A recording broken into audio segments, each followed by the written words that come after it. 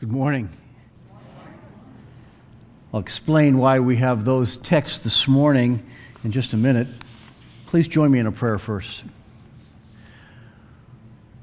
Lord God, we thank you for gathering us today, both here in Pembroke and all around, and we ask that as we gather before you and as we humble our hearts before you, you will continue to break through into our presence and into our reality. Confirm to us your love for your people, your desire to see us become all that you have originally intended us to be. Transform our hearts and minds. Make us more like Jesus. Thank you that he is our King and that he came to announce a kingdom that knows no borders and that is not limited by the structures of this world. A kingdom that is capable of enfolding people from every tribe and every nation and who speak every language. Allow us to understand what it means to live for Jesus today in the realm where we find ourselves. And as we live by his principles, we ask that little by little you would not only change us, but that you would change the world around us. So we pray thy kingdom come, as we so often do in the midst of the prayer that Jesus taught. Father, we ask that you would surround your people during this time of great isolation and distress, and that when we get discouraged, you will draw near and you will lift our spirits and lift our hearts. When we feel alone, we ask that you would draw near and remind us that your presence is always with us. We ask that you would comfort and console in powerful ways as we draw near to you and as we depend on your Spirit. Forgive us for the times when we have allowed such a wonderful gift as fellowship and community to stand in the way of us drawing near to you and resting in intimacy with you. Draw us closer and closer to your heart. Build in us habits and disciplines that cause us to walk with you more carefully, more consistently, day by day, depending on you, depending on the resources that only you can bring. And then in that process, give us a new appreciation for what fellowship truly is when that fellowship is anchored in intimacy with you.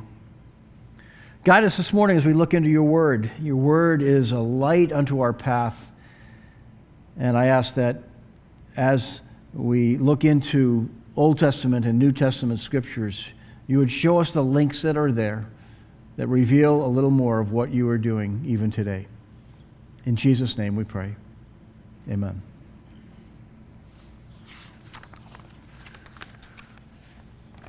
Did you notice that news broke earlier this week that William and Kate, otherwise known as the Duke and Duchess of Cambridge, are trying to have a fourth child? You might ask, why is this news on this side of the Atlantic?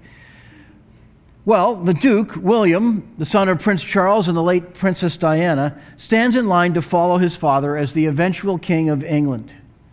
And though it seems rather far off, one day their eldest son, Prince George, who is now 7 years old, stands in line to follow William.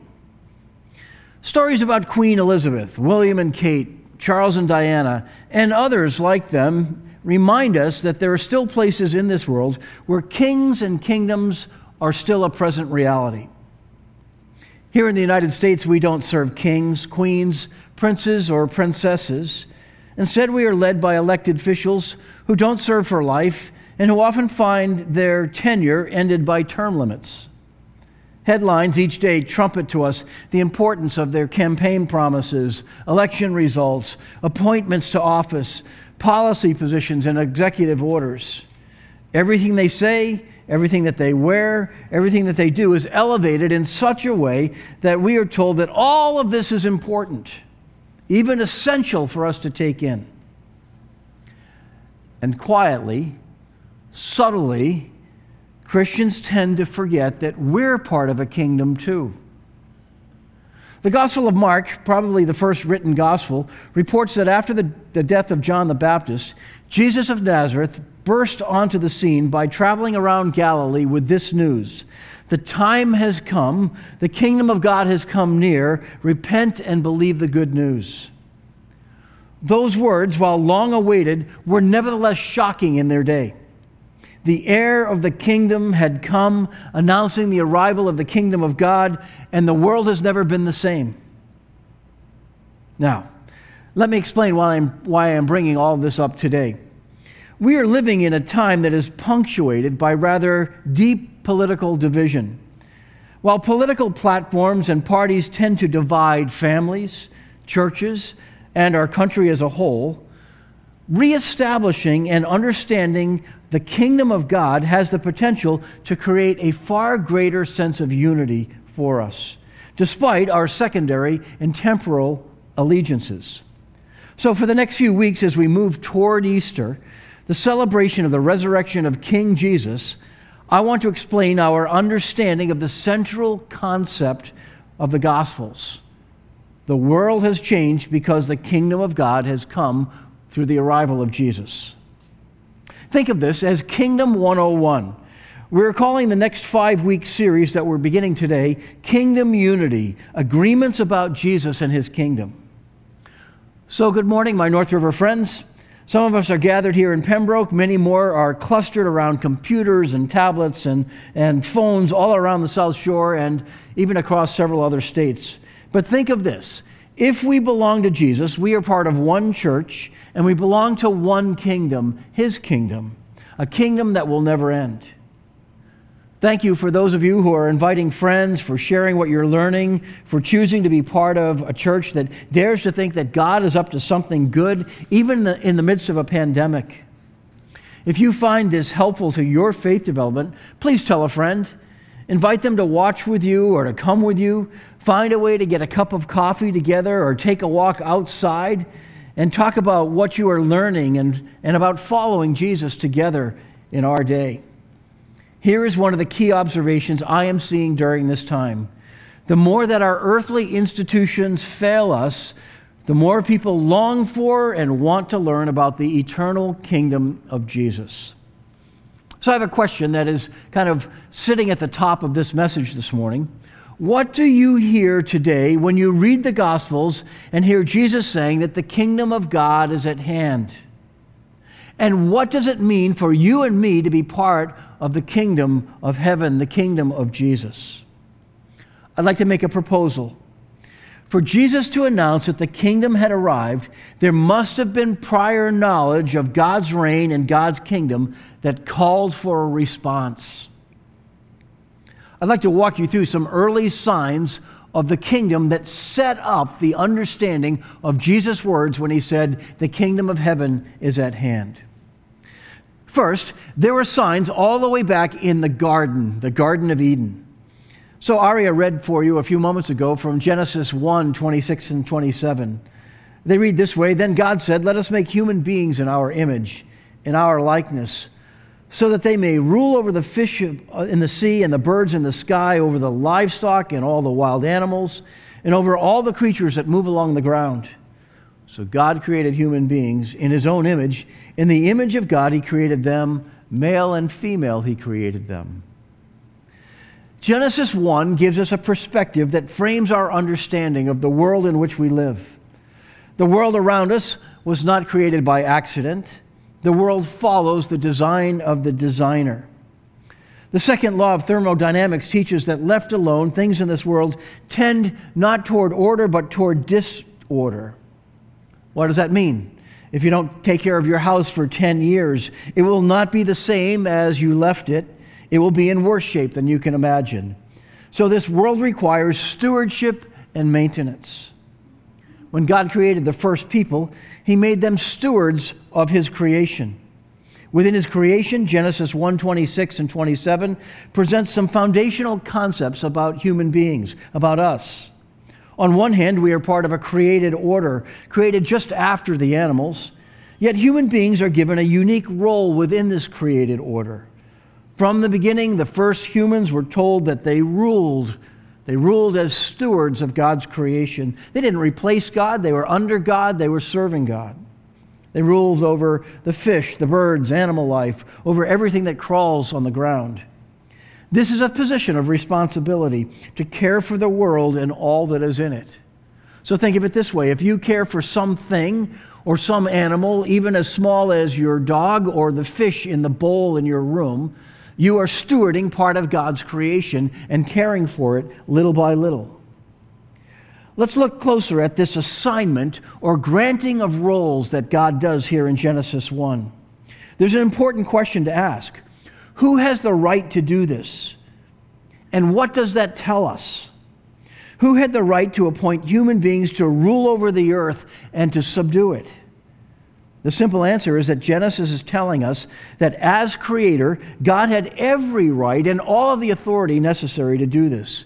He didn't have to ask permission. All of creation was under his authority as the creator. In effect, from the beginning, God was king. And he granted authority as a means of governing over his creation through others. So this is the first clue. God rules over his creation. It is his domain, and he assigns roles. Out of all creation, only human beings were created in his image. Human beings are not gods like him, and in no way are as great or as complex as the Creator God. And yet, we are nonetheless created in his image, and we reflect God.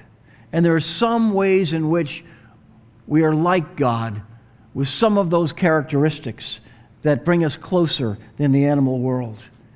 And you and I are given authority to rule by the one who holds ultimate authority. This is the first sign, the garden sign. Now here's a second early sign of God's kingdom. Kingdom signs marked key turning points in the history of Israel. A few moments ago, Katie told you some of her thoughts about the Old Testament, and that there are sometimes things that we don't understand that are going on behind the scenes. This is one of those moments. I didn't know she was going to share that thought from her small group Bible study experience, but this slides right into that thinking. There's one key verse in 1 Samuel chapter 8, verse 7. And the Lord told him, Samuel, listen to all the people that the people are saying to you. It is not you they have rejected, but they have rejected me as king. Samuel played an important role in Old Testament history. He was the bridge figure between the judges and the kings. Think of this. The judges ruled after the days of Moses and Joshua for about 300 years over the nation that would become known as Israel. After the days of being led by Moses and Joshua, God appointed these judges one by one to lead. Some of these judges were tremendously faithful. Think of Deborah, the first female leader who we see leading an entire nation.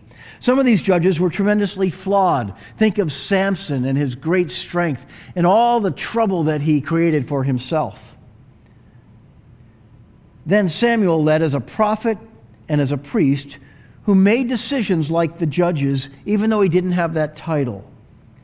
And Samuel anointed Israel's first two kings. First King Saul, and then when Saul began to move away from following God, King David.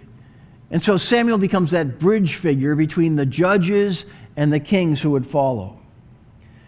This chapter tells us more of the story, why Israel demanded to have a physical king. Samuel had elevated two of his sons, Joel and Abijah, as the next level of leaders for Israel. This is a classic case of why we often despise nepotism.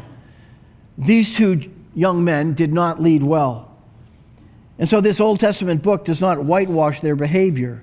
3 specific complaints are listed. They chased dishonest gain, they accepted bribes, and they perverted justice. In other words, they used their influence to pad their own pockets, they made secret deals in exchange for bribes, and their decisions and policies perverted justice. It's no wonder the people declared, "Enough!" and demanded a king instead to lead them. And Samuel took this decision by the people, this complaint, this request for a king, very personally. Yet it is God's response that is most telling here. God says to Samuel, "It is not you they have rejected, but they have rejected me as king." This tells us why the Lord never intended from the beginning for Israel to have a king, and yet he unfolds this decision in the outworking of his great plan of redemption. The Lord himself was their sovereign. The Lord himself was their king. And one day, a king would finally come who would be the kind of king we were looking for.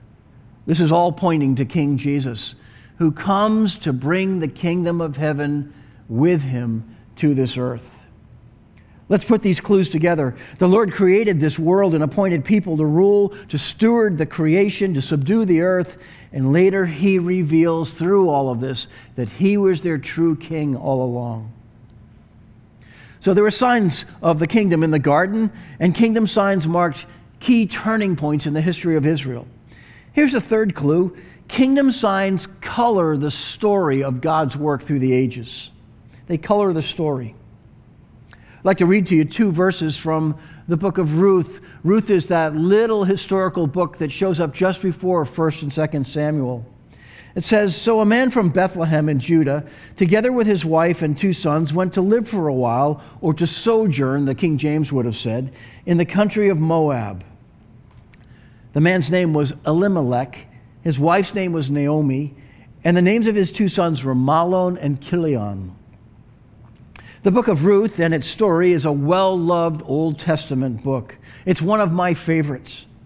While the story focuses on one specific family from Israel, it is ultimately about the redemption by God of his people and concludes with the actions of a kinsman redeemer.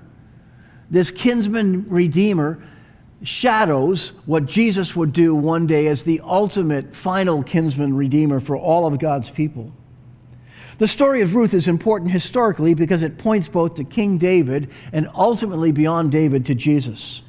And it is important theologically because Jesus is the ultimate kinsman redeemer. But I want you to notice something buried in verse 2 of this little book. It has to do with a name. We're told about the name of one specific man and his family, and the man's name is Elimelech. This is the story about the tragedy of the Elimelech family. The name Elimelech in Hebrew literally means, "My God is king." Now, Ruth is a fascinating book. Back when I was in my seminary days, it's one of the few books when I was learning Hebrew that I had to translate from beginning to end for a project in this particular class. And reading it in Hebrew and translating it from Hebrew to English gave me a whole new understanding of some of the intricacies and the brilliance of this little book. So Elimelech means, "My God is king." The name El in Hebrew means God, and the word Melech means king. Put together, my God is king. But not only does his name have meaning, Naomi, his wife, means "my pleasant one," yet she becomes bitter from life's great losses. And their sons' names mean something along the lines of disease and consumption. You get a sense when you read their names, you know where the story is going, that they're going to die early deaths. And this family starts out in an important place known as Bethlehem. Here is one of the first times we learn about Bethlehem, which literally means in Hebrew, house of bread, or Israel's bread basket. So this is the story of a man whose name means "My God is king," who leaves the house of bread in search of greener grass in a time of famine. Both of his sons die, and he dies, and his wife becomes bitter. Here is our third clue about the kingdom. People gave their kids names like "My God is king" because they knew God's leadership in their lives. Unlike people in Samuel's day, they saw this as an advantage. So all the while Elimelech and his family were living in an idol-worshiping land, his name proclaimed that there is a God who is the true king. Ruth becomes the one who then takes the risk of choosing to live in a land where God is king, to pledge to follow Naomi's God, to love Naomi's people, and to remain faithful to that God to the end. And we see that God blesses them and redeems people who choose to seek him. And so the story of Ruth becomes a microcosm of the grand picture of everything that God is doing from beginning to end, where people reject his leadership as king, and yet when they turn back toward him, they find great blessing from following in his way. And God redeems people in the midst of all kinds of impossible situations. Ruth, in a sense, is a story of the entire gospel with little bits of history that pointed forward to David and ultimately to Jesus and bringing hope to you and me. So these kingdom signs color the story of the Bible that is causing us to yearn for a Redeemer King who will one day come to make sense of this entire world and to renew it and to restore it to its original splendor. That's the final picture of what God is doing. It's not about removing us to one day go far away to heaven. It's about the end that's even beyond that, that what God plans to do is to bring heaven to earth and renew the earth in its original splendor, and his people will dwell with him in a renewed and refreshed and reinvigorated and redeemed way. And then there's a fourth sign of the kingdom that we find in the Old Testament scriptures. Kingdom themes filled the songs of the people of Israel, otherwise known as the Psalms. Let me just give you a quick overview of some of the kingdom themes that we find in the Psalms, and this is by no way complete, for there are far too many for this purpose. Psalm 5, verses 1 and 2, a psalm of David. David writes, "Listen to my words, Lord. Consider my lament. Hear my cry for help, my King and my God. For to you I pray." Psalm 44, verses 4 and 5. This was a psalm written by the sons of Korah, who were worship leaders. Korah was the chief worship leader for all of Israel in the days of King David. "You are my King and my God, who decrees victories for Jacob. Through you we push back our enemies. Through your name we trample our foes." Psalm 45, verse 6, David writes, "Your throne, O God, will last forever and ever. A scepter of justice will be the scepter of your kingdom." Psalm 47, verses 2 and 6 through 8. "For the Lord Most High is awesome, the great King over all the earth. Sing praises to God, sing praises. Sing praises to our King, sing praises. For God is King of all the earth. Sing to him a psalm of praise. God reigns over the nations. God is seated on his holy throne." Psalm 74, verse 12. "But God is my King from long ago. He brings salvation on the earth." And one more, Psalm 145, verse 1, another psalm of David. "I will exalt you, my God the King. I will praise your name forever and ever." Throughout the Psalms, kings and worship leaders celebrate God's rule over all the world, that he is the true king, he is the ultimate king. Even King David, while he rules on the throne of Israel, celebrates the true king that he follows, our God. Here's the big idea for this morning. Jesus was announcing the good news that God is actively reclaiming his kingdom and installing his Son to draw the nations. The wise make Jesus and his kingdom their top priority.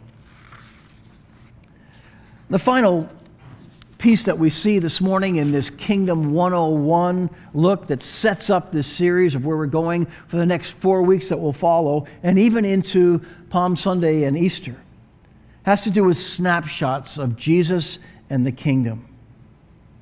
In John chapter 18, as Jesus is going through the interrogation brought upon by Pontius Pilate, the governor of Judea, Jesus said, "My kingdom is not of this world. If it were, my servants would fight to prevent my arrest by the Jewish leaders. But now my kingdom is from another place." And Pilate says, "You are a king then." Based on the Old Testament examples that we've seen already, we should not be surprised to hear Jesus announcing that the kingdom of God has arrived. And then we find these 3 snapshots that connect Jesus to the kingdom. All who encounter Jesus the King must decide where their loyalty lies. That's the first snapshot. While Jesus was being interrogated by Pontius Pilate, he spoke of his kingdom. His kingdom is not like the kingdoms of this world that rule through sheer power. His kingdom reigns through the hearts and minds of his servants. His kingdom is not established by power in this world. But make no mistake, here in a life and death stakes conversation, Jesus acknowledged that he is a king, that he has a kingdom, that his kingdom is from on high.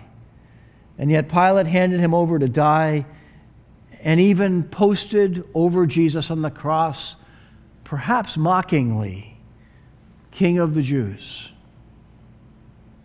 Here's a second snapshot from Jesus in the Gospels. Those who truly recognize Jesus the King decide and get on board with his reign. How different from Pilate's response was the response from one of the thieves at his side, who said to Jesus as they were all hanging on the cross, the three of them side by side, "Jesus, remember me when you come into your kingdom." He didn't have time to waste. He recognized who Jesus is by his bearing, who Jesus was by his words, by the generosity of his Spirit as he forgave those who had tormented him. And he immediately declared his allegiance. "Remember me when you come into your kingdom. You are the king." And Jesus told him, "Today you will be with me in paradise."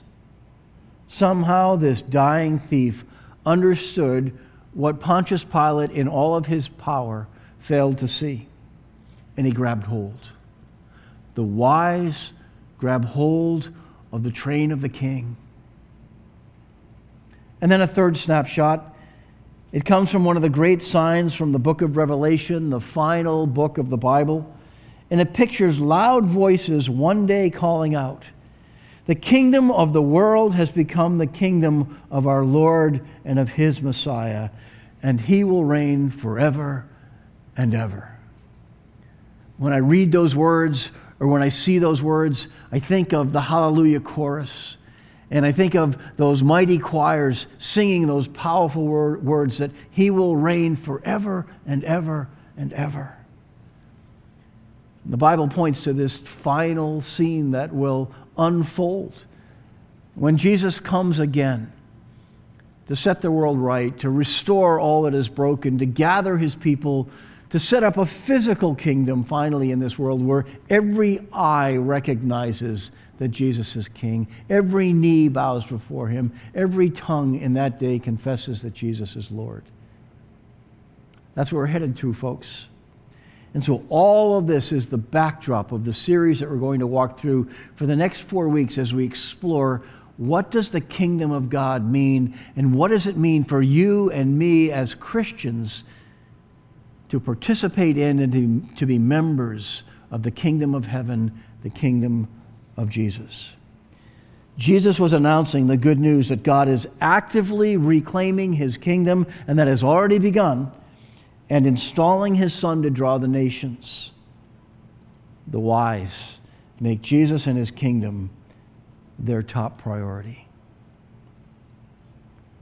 And the question for you and me is continually, will we risk our reputations to publicly identify with Jesus, that one day when he comes, that he will recognize us? I printed out a prayer that we're going to close with today, and I wonder if you would read this with me.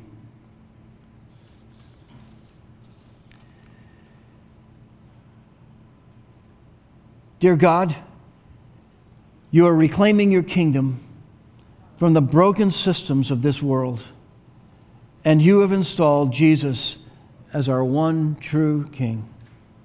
As I put my faith in Jesus, transform my heart and my mind. Help me to find joy by putting his kingdom and his priorities first in every part of my life. And Lord God, I pray that as we work at putting you first in life and seeking your kingdom first, that you will allow us to experience joy in life, by knowing that we are aligned with you, that we are aligned with your plans, that we are aligned with where your Spirit is leading us. Guide us this week every day. Help us to see the authority of Jesus all around this world as we continue to reclaim your kingdom and your presence around us as children of the King. Thank you for this wonderful congregation. Thank you for what you are teaching us in this season. Thank you that you are even causing in us, through all of the small failures and grand failures in leadership that takes place in this world, you're causing us to cry out for the true King and for a better kingdom. Lead us to that place. In Jesus' name, amen. Hey, thank you for being with us. I look forward to the next few weeks with you as we tackle this concept of the kingdom of God and the kingdom of Jesus. And I hope you have a wonderful week. And if there are thoughts that are provoked by this message, send me an email, drop me a note. I'd love to continue the conversation with you.